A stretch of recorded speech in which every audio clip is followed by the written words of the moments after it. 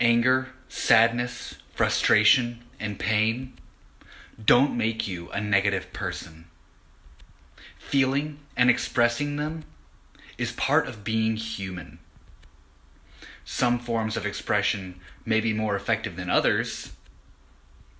Each of these emotions, however, has its value. You don't have to be positive all the time. You've got this.